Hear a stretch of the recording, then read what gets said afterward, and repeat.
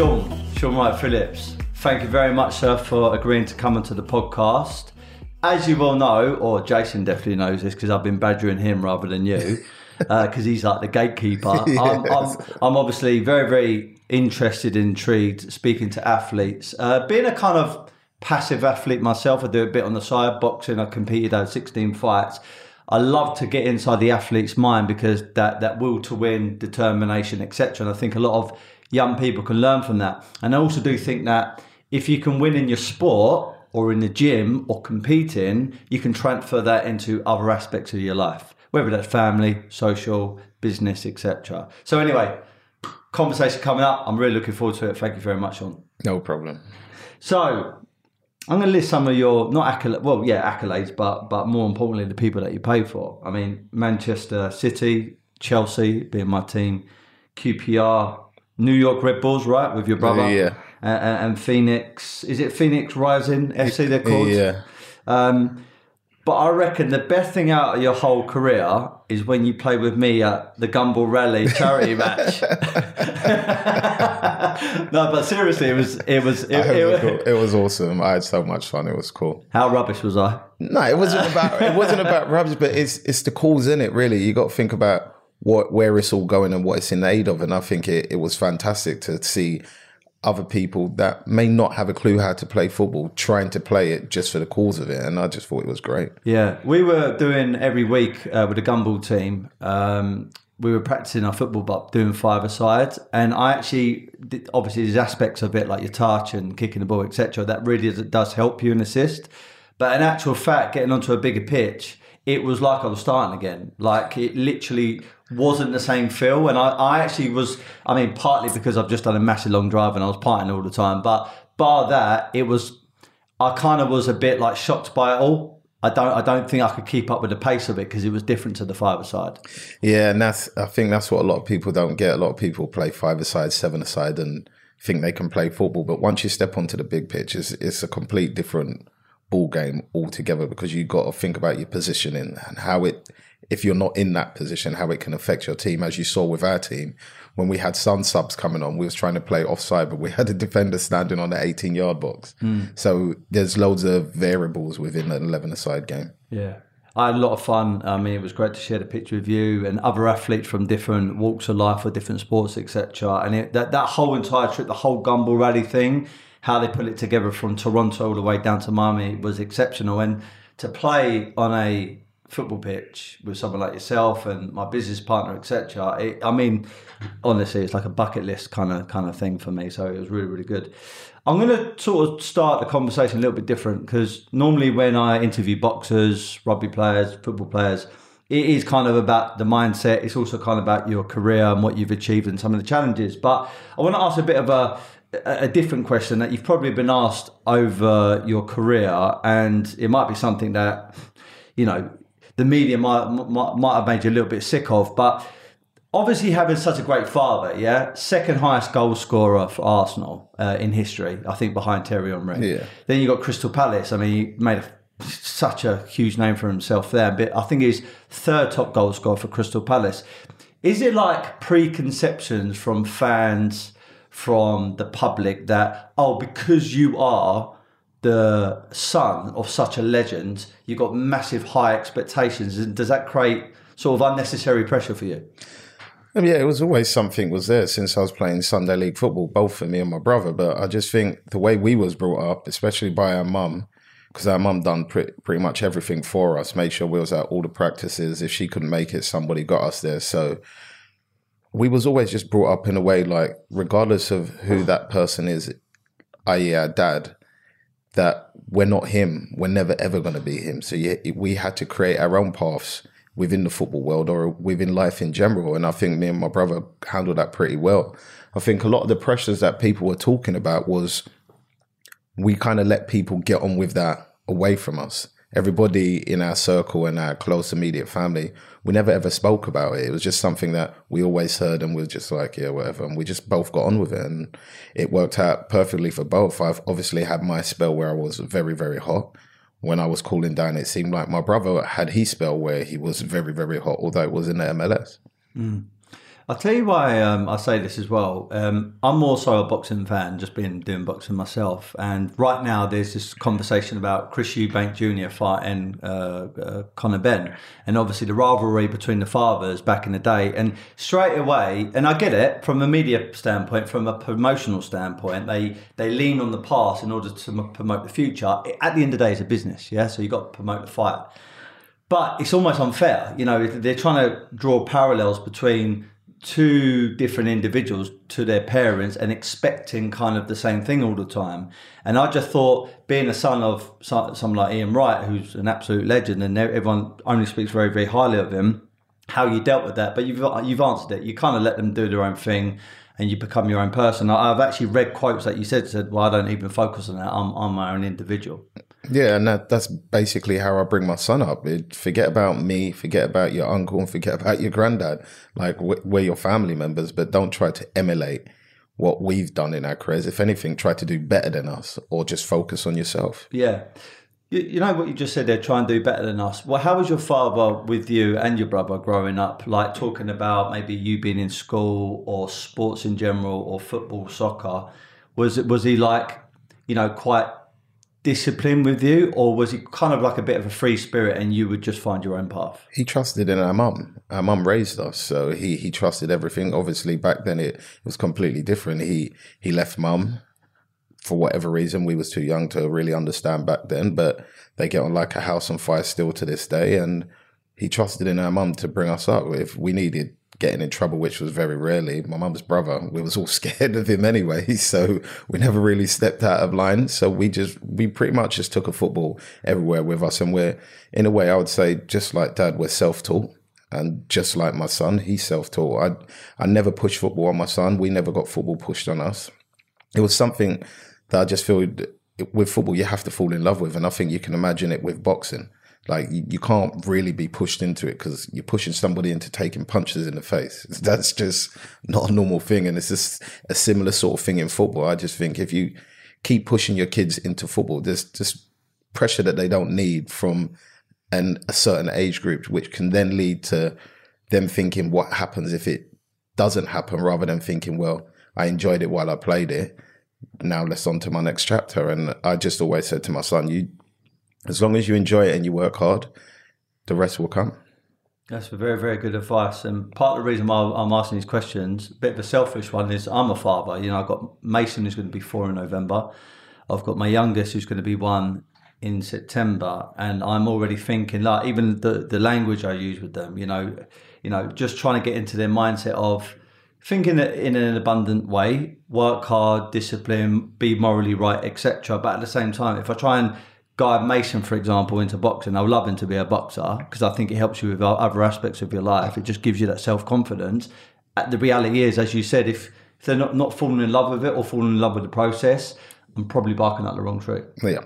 That's honestly what I'd say. And we've seen it, and sometimes it's sad to say, and I might be wrong in what I'm saying, but the pressures could leave kids to do things we never want kids to ever do. And we've seen it in the past, for whatever reasons, kids end up taking their own life, and that's just all because of there's too much pressure. They don't know what to do after all their eggs are in one basket.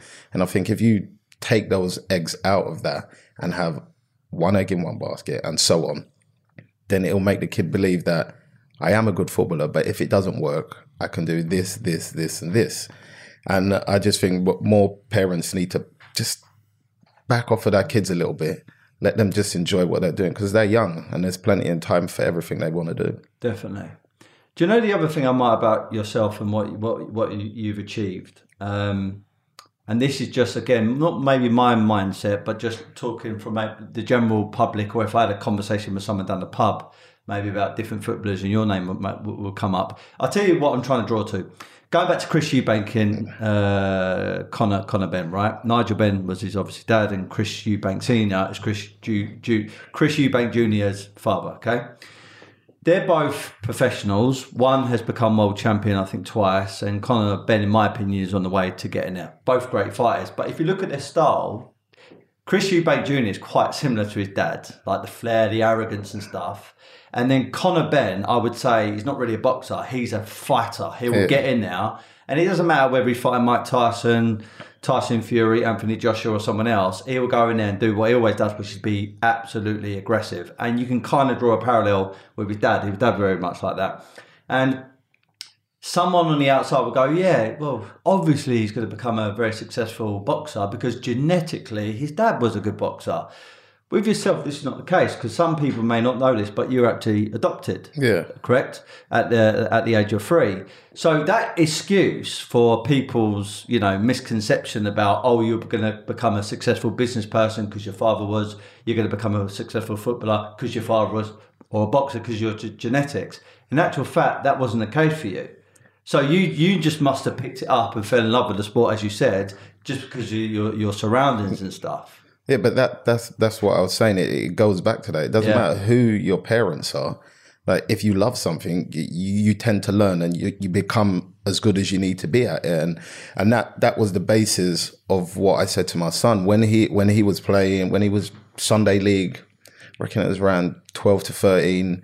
Man United wanted to sign him. City wanted to sign him earlier. And I was like, just enjoy the game. Because I said, there's one thing you can't teach in football is raw talent. And I imagine it's the same as boxing. There's certain things you just have as a boxer that maybe a trainer would not ever teach you. And I think Prince Nazim is a highlight of what I'm saying there, because no boxing teacher would have taught Nazim to throw the punches the way he taught them, the way he threw them. And it made him successful. And I would say the same, Messi, what Messi has, you can't teach that. Yeah. He just has it. Yeah. Whereas I think Ronaldo's a bit different.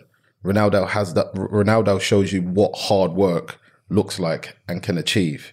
Whereas I think Messi is just gifted and he can do anything he wants to do at any given time. And Ronaldo worked as hard as he did to get to that point, and he's shown it in business, like you said, and on the pitch. Yeah. I was going to say, actually, is becoming a top athlete and achieving all the things that you've achieved and playing for some of the most incredible teams in the world. Is it nature or is it really nurture?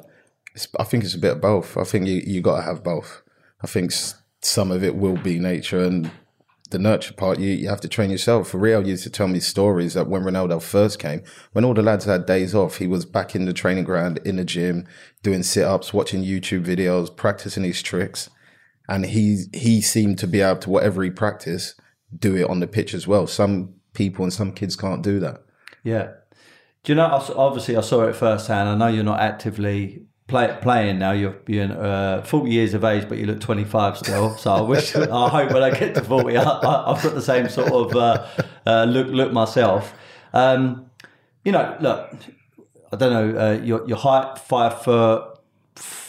I say 5'6", but I'm not. I'm just under. Okay. The reason why I mention this, is that, being a pro athlete and obviously attacking and obviously scoring goals, you're going to come across some big people. I mean, I've had John Terry in here.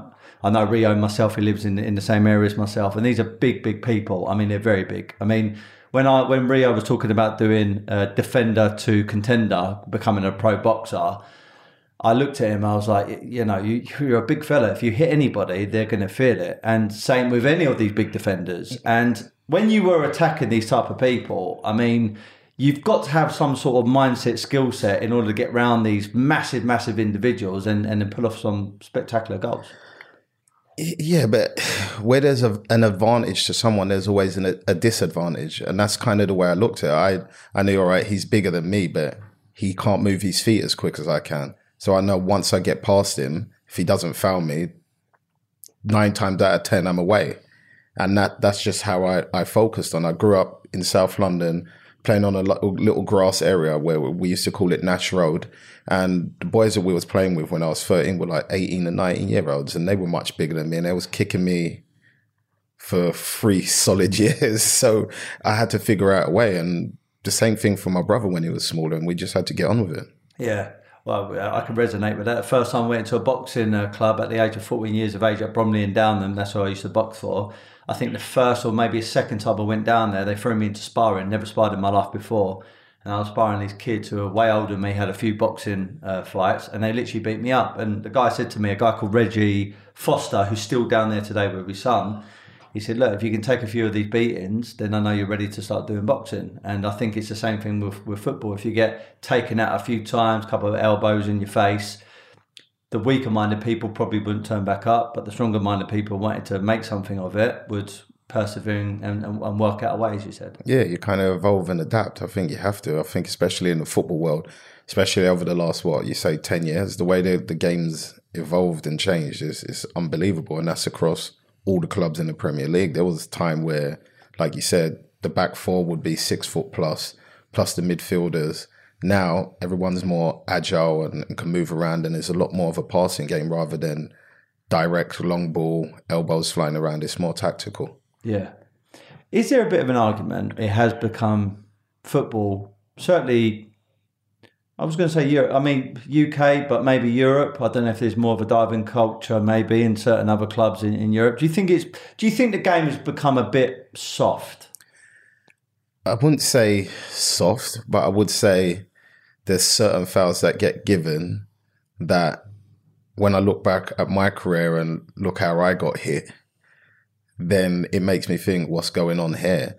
But I think at the same time, it's happened the way it's happening is because of they're trying to stop people from breaking legs and doing ligament damage, which could permanently ruin their career. So I think in both senses, they're just trying to take care of the players. But I do have to agree with you. But it's going to happen when you bring in those clever players, anything to get an advantage over the team, because sometimes we might think he's diving to win a foul when in effect he might be diving to get the guy a yellow card, because if he gets him a yellow card, then it'll be 1-0 to the attacker, wouldn't it, really? Because he can't tackle him anymore because he's looking at a red. Yeah. So as a manager now, if he gets a yellow, a manager's thinking, do I take him off?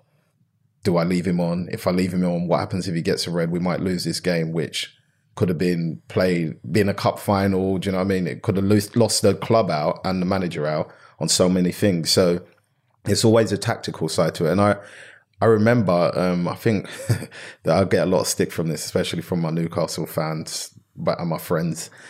Chelsea played Newcastle, and I think it might have been Steve Howie. He got a yellow card at Stamford Bridge, and he went to tackle me again. And he only touched me a little bit, but I went down. We get the free kick. We win the game. He gets sent off. So although it's bad to do, if you get touched and you go down, and it's advantage to the team, it's almost like the rules are the rules. But as an individual, you could react or respond to that contact in a certain way in order to kind of influence the referee. Yeah. So you could either weather it and just like, it's nothing, or you could go just, diving on the floor, rolling around it, etc. And I think that's what comes down to gamesmanship. Yeah, but it's also people forget. So with attackers, there's so many times attackers get kicked and don't go down and don't get the free kick. So if they don't go down, they don't get a free kick or a penalty. But then if they do go down, they get called diving or they're cheaters. So I think at some point the referee has to start blowing the whistle whether players go down or not go down. And then I think that would slow this whole diving thing out. Yeah. Because I'm just recapping from back in the day when, players used to play like more aggressively. They used to have the old ball. I know the ball has had to evolve from like the old pig's kind of intestines or whatever it is. And it doesn't matter whether it was sleet, rain, whatever. It was almost like they were kind of very, very tough people. Now, not saying they're not tough, but it's almost like it has... I feel like the culture is changing quite a lot. And now they brought in this new VR system. VAR. What do you think about that, VAR? I'm not a fan of it. I like human error. I think it's good, especially more now as a fan. It sets up debates. Like, it takes emotion out of, first of all, for the players. They don't know whether they can celebrate. If they do certain things, everything's on like a knife edge for me. So I'm not a fan of it. I can understand why they use it. And there has been some decision, and I've said, thank God for VAR. Like the women's game that I went to watch, the first goal or the second goal they scored may not have gone in or may not have been given if it wasn't for VAR. Now, I was praying because I was watching the England ladies play, and England get it. So it does have its benefits, but I still miss the fans that you used to see having debates in the pub. Was it a penalty? Was it not? Like all those little things are gone. Yeah, the culture of it. That's what I miss about it. Yeah. Look, I want to take you back to there's a thing I read online. 2004, there was a friendly between England and Spain, and you were one of the main targets for racist chants. Okay, and what I loved about your response is this: I just let the football do all the talking. And I think that's testament to the fact that you're very, very professional. But at the same time, trying to put myself in your shoes, like you're getting onto a football pitch. Granted, it's a friendly game, but you're playing for England, which must make you feel amazing every time you do that. You're loved and adored. You've got sponsors. You've got all these things happening, and then suddenly you get on a pitch and you're getting completely opposite what you think you're going to be welcomed into. I mean, how did you deal with racist chants on the pitch? Well, I grew up in South London. So do I. Yeah. Tulsa who I'm from. I'm from Brockley, which is not too far from Bermondsey. So Bermondsey, and if I went to meet some friends in Eltham or around those areas, we used to get called names. So I grew up learning to have thick skin.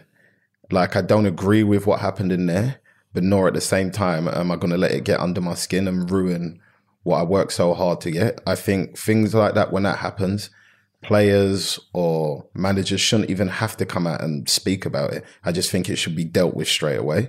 Like, it shouldn't get that far. The fact that I feel like now all players have to stand up and say something or post something on social media, I think that's wrong. I think there's enough governing bodies around football stadiums or around the world in football to take care of those situations.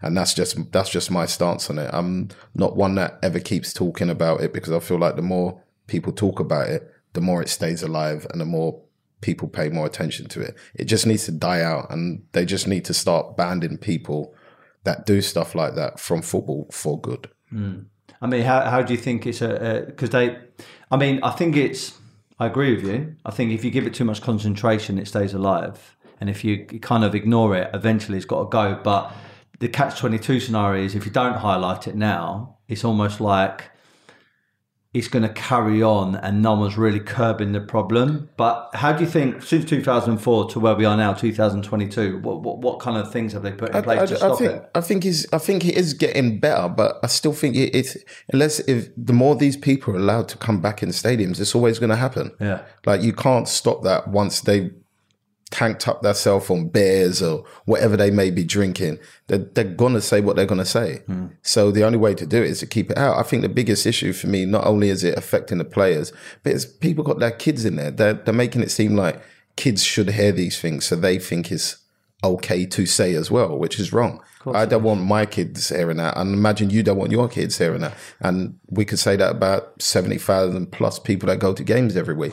And I said it on GMTV when all of it started happening in lockdown. I said, just ban them, like completely ban them. If you know who they are, send them to jail and and see how they deal with it. Yeah. And on that note of this whole subject about, racism and, trolling certain people, it has gone into like the whole social media world. And as a father, I'm a bit fearful of my son now, who goes on YouTube, like it's second nature to watch Paw Patrol. Yeah.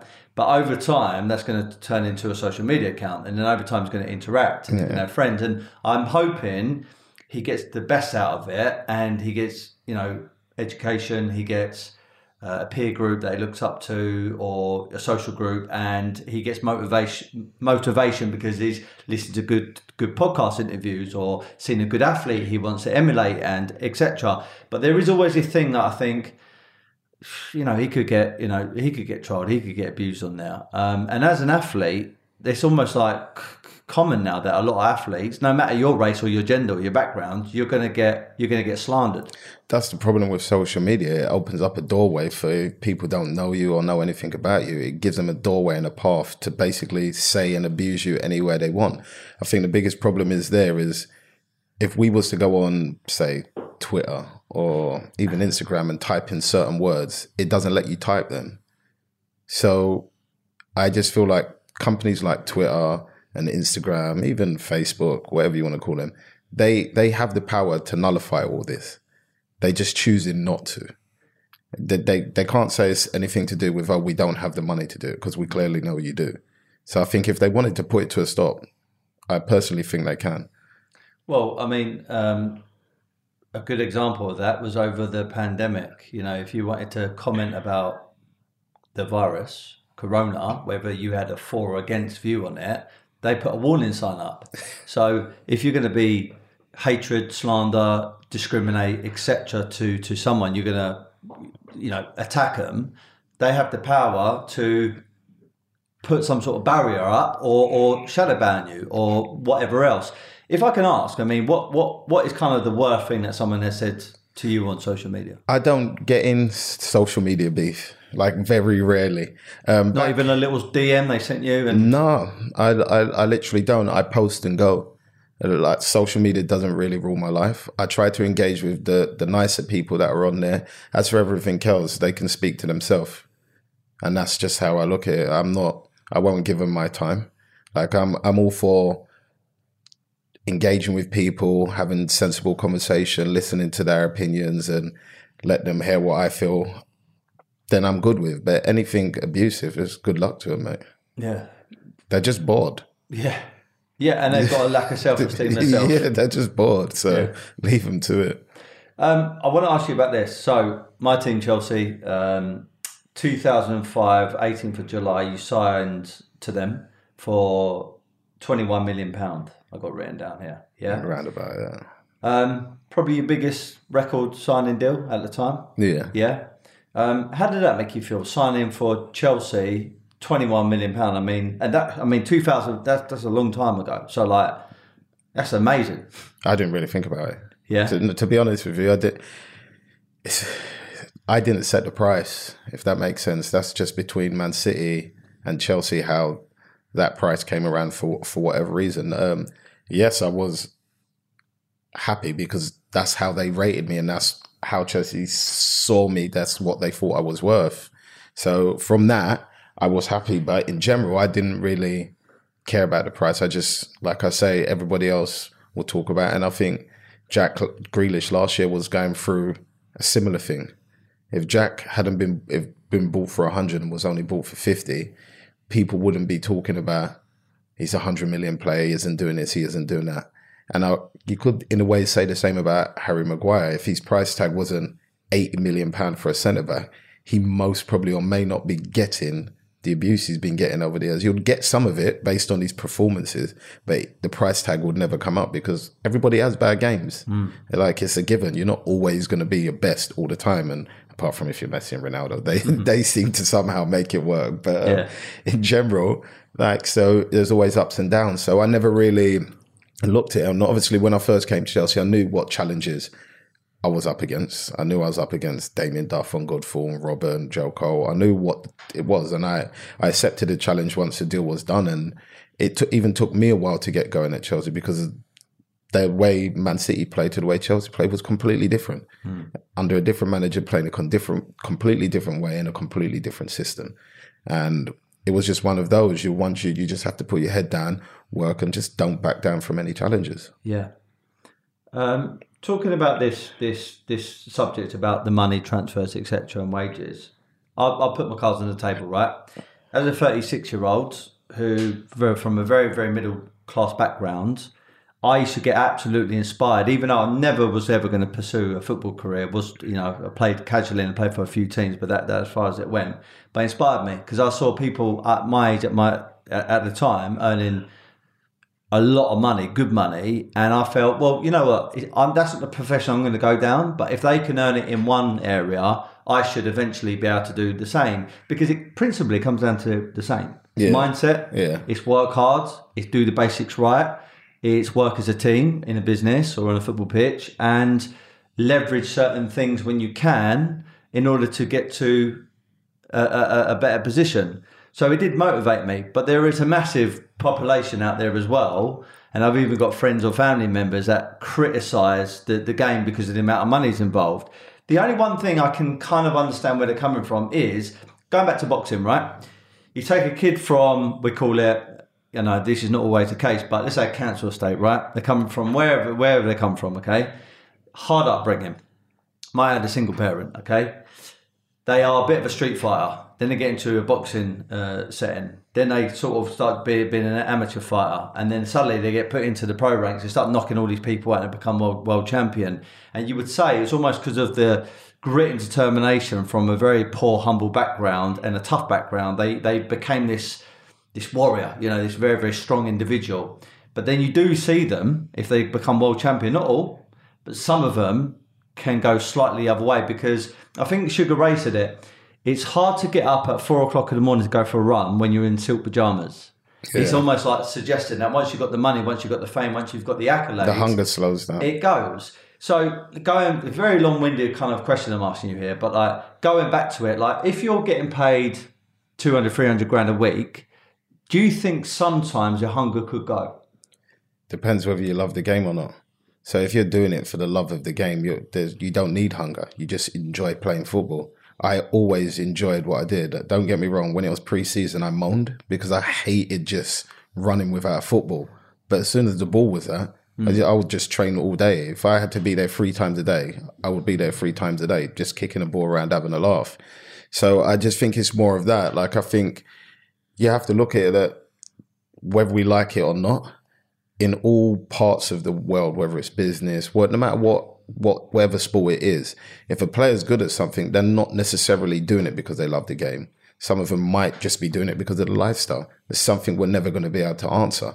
But I do think that if a player deserves it, they should get it. Whether it's a timing situation, whether the age might, I think maybe the way they could deal with it is maybe say, after a certain age, then it can change. But it's never going to cap. It's almost like saying you work here with your boss. If your boss decided, I want to put you on 200 grand a month, are you going to say no? Of course.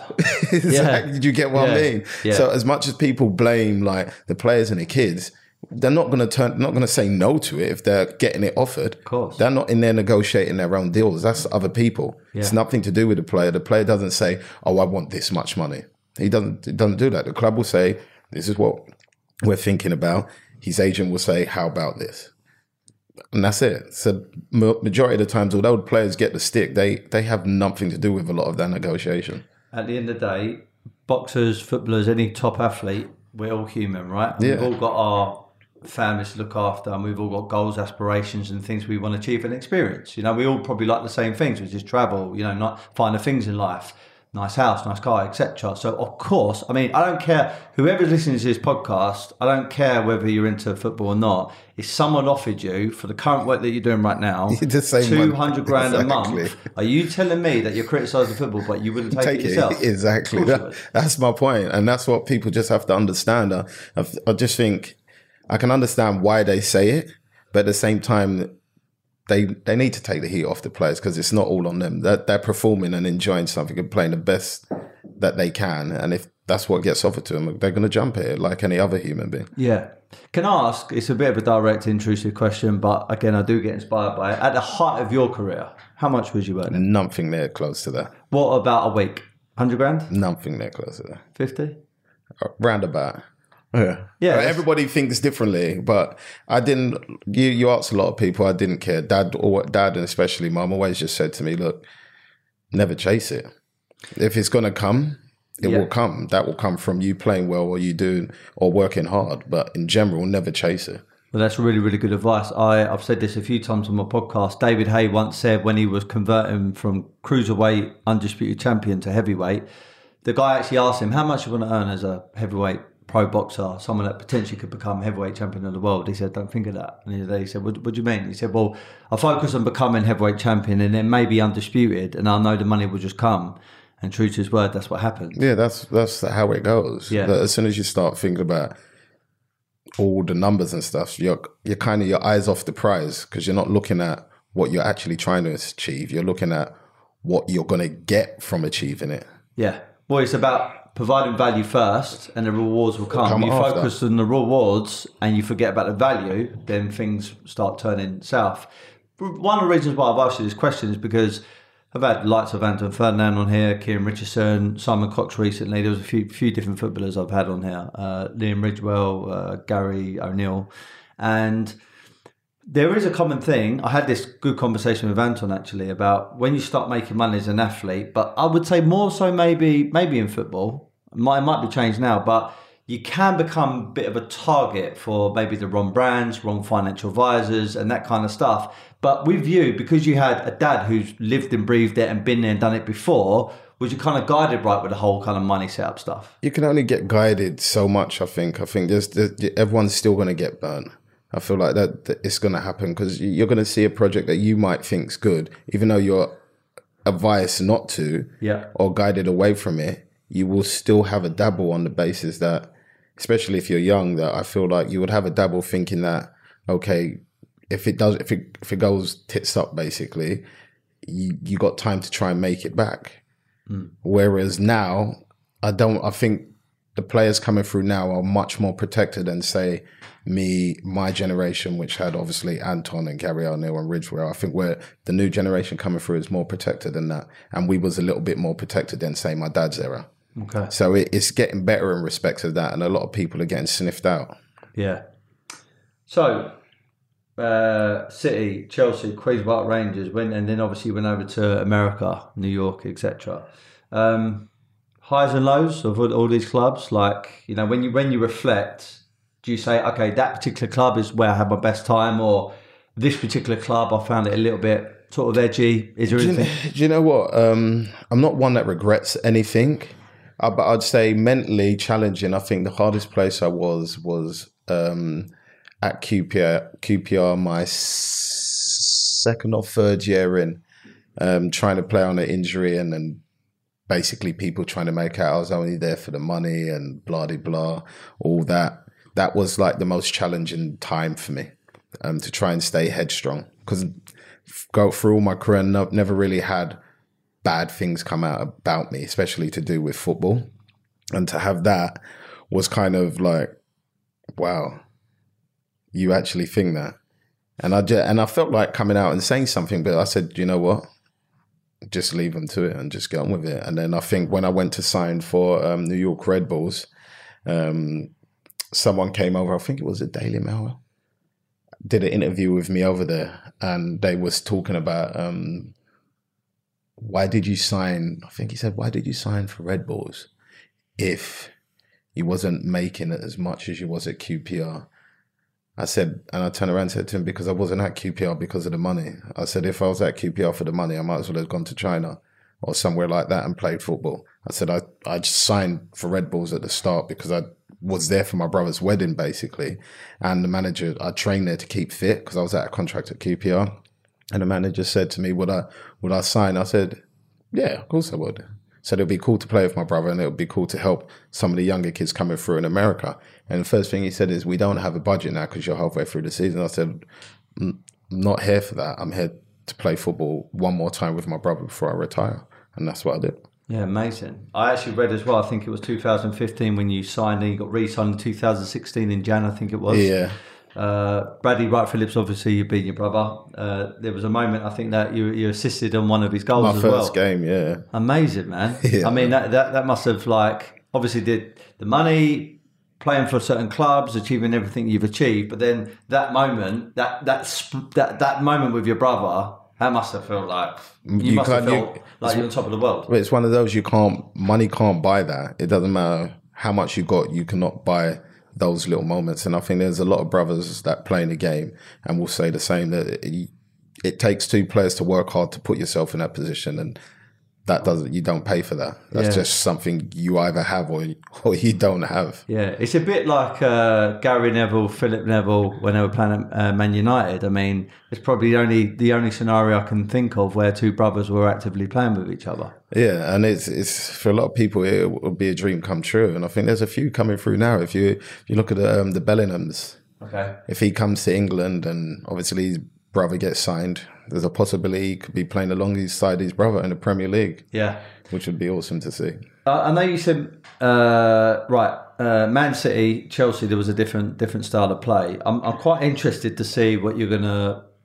Obviously, I know you're going to be professional. You're a very professional man, but Jose Mourinho, right?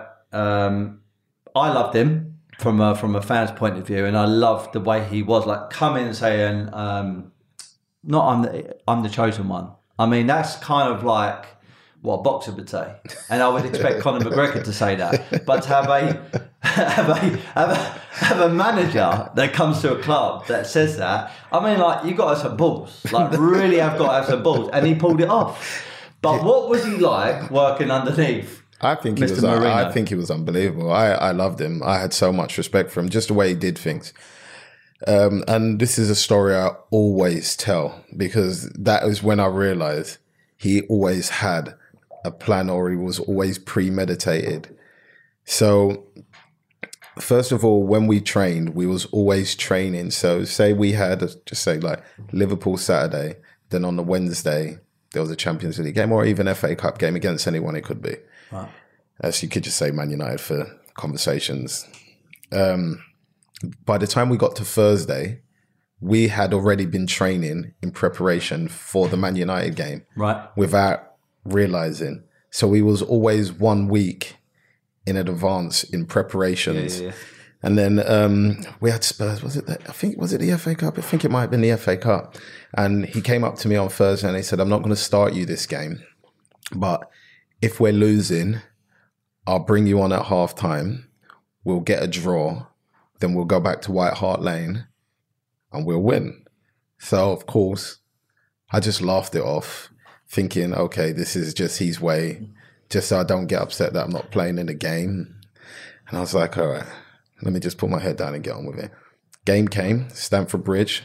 We was 3-0 down, I think, after 30 minutes. By the end of the game, it was 3-3. We went to Stamford Bridge and won. And after that, I was like, fucking hell, this guy really imagines a situation before he picks his team. And that's kind of when I realized, I think the problem he's had with everywhere else is the squad he had at Chelsea. Although there was egos in there, we all had mutual respect for each other and what the manager was doing. And because he was getting results on the top of it, everything he was doing in the press was perfect for us because he was keeping the heat off of us. He was taking all the heat away from us with everything he said, like the chosen one. People are not talking about the team no more, whether we played bad or not. Everyone's talking about what Mourinho says. And he's very clever at doing stuff like that. Because what some people won't appreciate, if you're a bit of a casual sort of football fan, and I actually think I'm more of a casual football fan. I was more into it back in the day, but then sort of boxing took over for me, so I don't follow it as much. But, you know, someone like Jose Mourinho wasn't actually a footballer. He was an interpreter, wasn't he, for Bobby? Yeah, he was an interpreter, and then he did the videos, so we'd do all the match, put all that together as well. So, I always say the same thing about boxing trainers. You kind of need to have a former pro boxer, or certainly someone that was very active as a boxer, to understand the psychology of the boxer so you can train them and mentor them and look after them in the corner. Because when you're against the ropes and you're getting beaten up, you need to come back to the corner and have someone there that goes, right, this is what you do in this scenario, and then come out with a game plan. Credit to this man, wasn't on the pitch, was on the outskirts of doing stuff, but literally systemized team after team after team with different clubs in different parts of the world, different leagues, and won so many fucking trophies. I mean, he's really, really adored. But it does seem like since that kind of second wave at Chelsea, things are just not going his way. Why do you think that is? I think too much player power. I think especially if you look at his spell at Man United, that same team that pretty much got him the sack got Ole Gunnar Solskjaer his job. And that same team was the same group of players when Solskjaer got sacked said they don't know what they're doing. Now, if they don't know what they're doing under Solskjaer, how'd you manage to get him a deal? But you was under a manager that knew what he was doing and was giving you the tactics, but you managed to get him sacked. Do you get what I mean? So there has to be something in it. And if you look at a lot, and then Solskjaer goes, and the same problem again. So you think there's a lot of politics in football at the moment? There's one thing I don't miss about the game. There's a lot of politics in football in general. And that's just something that comes with it. What's the worst bit of politics or things that you don't miss that you could kind of highlight? I would say in some teams, you can even see it now, just watching it, there'll be players that you will see that will play, even if they ain't playing well, they will just keep playing and someone will come and play well and it doesn't mean anything. And there's always like a reason behind it. It might be because they've signed him for however much money, or he might just be the manager or the coach's favourite. You never know. There might be multiple reasons, or he's getting told from upstairs he has to play. That just comes with the game. Do you know, just touching on Mourinho, because I'm very intrigued by this man. I would love to meet him one day. In actual fact, one of my goals is I would love to interview him one day. So if you're listening, mate, jump on. The arrogance that he had in the media, like the perception, yeah, which I loved. I love the arrogance. I think that professional arrogance kind of drew people towards him and they bought into his confidence. But was he really like that behind the scenes? Like what you saw on TV was what he was like when he was in the changing room? He's such a warm, loving person. When I went to QPR, and I think the first game that Chelsea played, QPR for Stamford Bridge, and I hadn't seen him or spoke to him for a bit. First thing he did was come up to me and ask me how my son is. When I used to bring my kids to training, one of them would stay with the secretary and the other one would be outside. And while we was training at Chelsea, he would be playing football with my son, and doing the tactics on the ball at the same time. And he's just always remembered him. So that's the type of person he is away from the game. I just think the persona, obviously he has to have some of that persona in there to just change to that in front of the media. But at the same time, like I said earlier, I think a lot of it is to keep the eyes off his team rather than on his team for the little mistakes they're making or not winning it. He'll just say some stuff. And all of a sudden, Mourinho said this, Mourinho said that. Now you're not talking. Yeah, now you're not talking about his team. Yeah, very clever. That Chelsea side, then there was the likes of Lampard, John Terry. You mentioned Damien Duff. I forgot all about that guy. He was an incredible Irish footballer. Yeah. The one that you said actually, which I will always, I felt sad when he left, was Ruben. Yeah. Went to Bayern Munich, didn't he? And then we obviously beat them in the Champions League final. And then obviously you had Didier Drogba. I mean, like, what was it like playing with some of these people? You just have to be on your A game every day. Like, who was the one? It was always mentally challenging because, you're at the top club and, regardless of whether you win a title or not, next year, there's most probably going to be another 4 top players coming through the door. So you always had to be mentally ready for any challenges that came. And it was just one of the things. But the thing we had when we was all there, we was all a family. Nobody hated on any other player for playing more than that player. Certain system that changed. I think if you speak to Joe Cole, there was a system change. I think Lamptey was injured. I was playing like attacking midfielder. Joe was on the right, and we would just chop and change. So you just learn to build relationships with each other, and it just works out. Yeah. Out of like all the clubs that you played with, you've probably been asked this a million times, Shaun, but for the benefit of the conversation, like who is the one that you played next to in your team, or even against maybe, you thought that person has been sent down by God? They are literally here to absolutely fuck shit up on earth. Do you know what? I'd say Ashley Coleman, really? Playing against him and then with him, and then obviously for England, and then seeing what he was still doing for England when I wasn't playing for England. No matter how much stick he got away from the game, he just seemed to get better and better and better. And he always just amazed me, all the running. Some of the runs he did, he knew he wasn't getting the ball. He just did it just to make the attackers tired. He would just run there, run across the defence. And I'm like, Coley, where are you going, bro? But he's one of those guys for me. Right, so you're 40 years of age, right? You're obviously a father. You've achieved a lot. You're clearly, doing stuff still in football, punditry and etc. Sort of got your hand in it still. I had a conversation last week with Simon Cox, who used to be a Premiership footballer and played for multiple different clubs in Championship and First Division, etc. And he played for Republic of Ireland. And I think he had a stint in Australia. And then last year he retired, okay? He admitted to me that the moment he retired, he was a bit of a lost soul. I think in life, you're either a meaningful specific, so you're specifically going towards a goal, whether that's business, financial, whatever, or fitness, or you become sometimes a wandering generality, which is you don't really have a plan, you're just sort of bumping around. And I can see a lot of athletes can fall into the latter. They just kind of retire and don't know what to do. So, like, did you have a plan after football, and what are you actually doing behind the scenes? It's a hard one, actually. It was weird because obviously I was at Phoenix Rising at the time. I had another operation on my knee. I was doing rehab, and in that time of my rehab, the allocations at Phoenix got filled in because they can't wait too long, because if they wait long enough and I don't come back how they want me to come back, then the play they might have wanted to get is gone, and it may mess up what the club wanted to achieve. So I was just doing my rehab, not thinking about it. And then I was thinking, well, do I really want to move state again?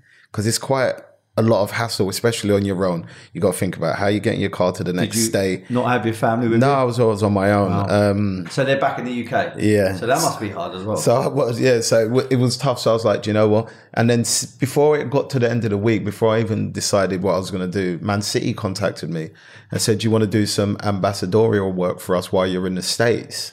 And I just said, yeah.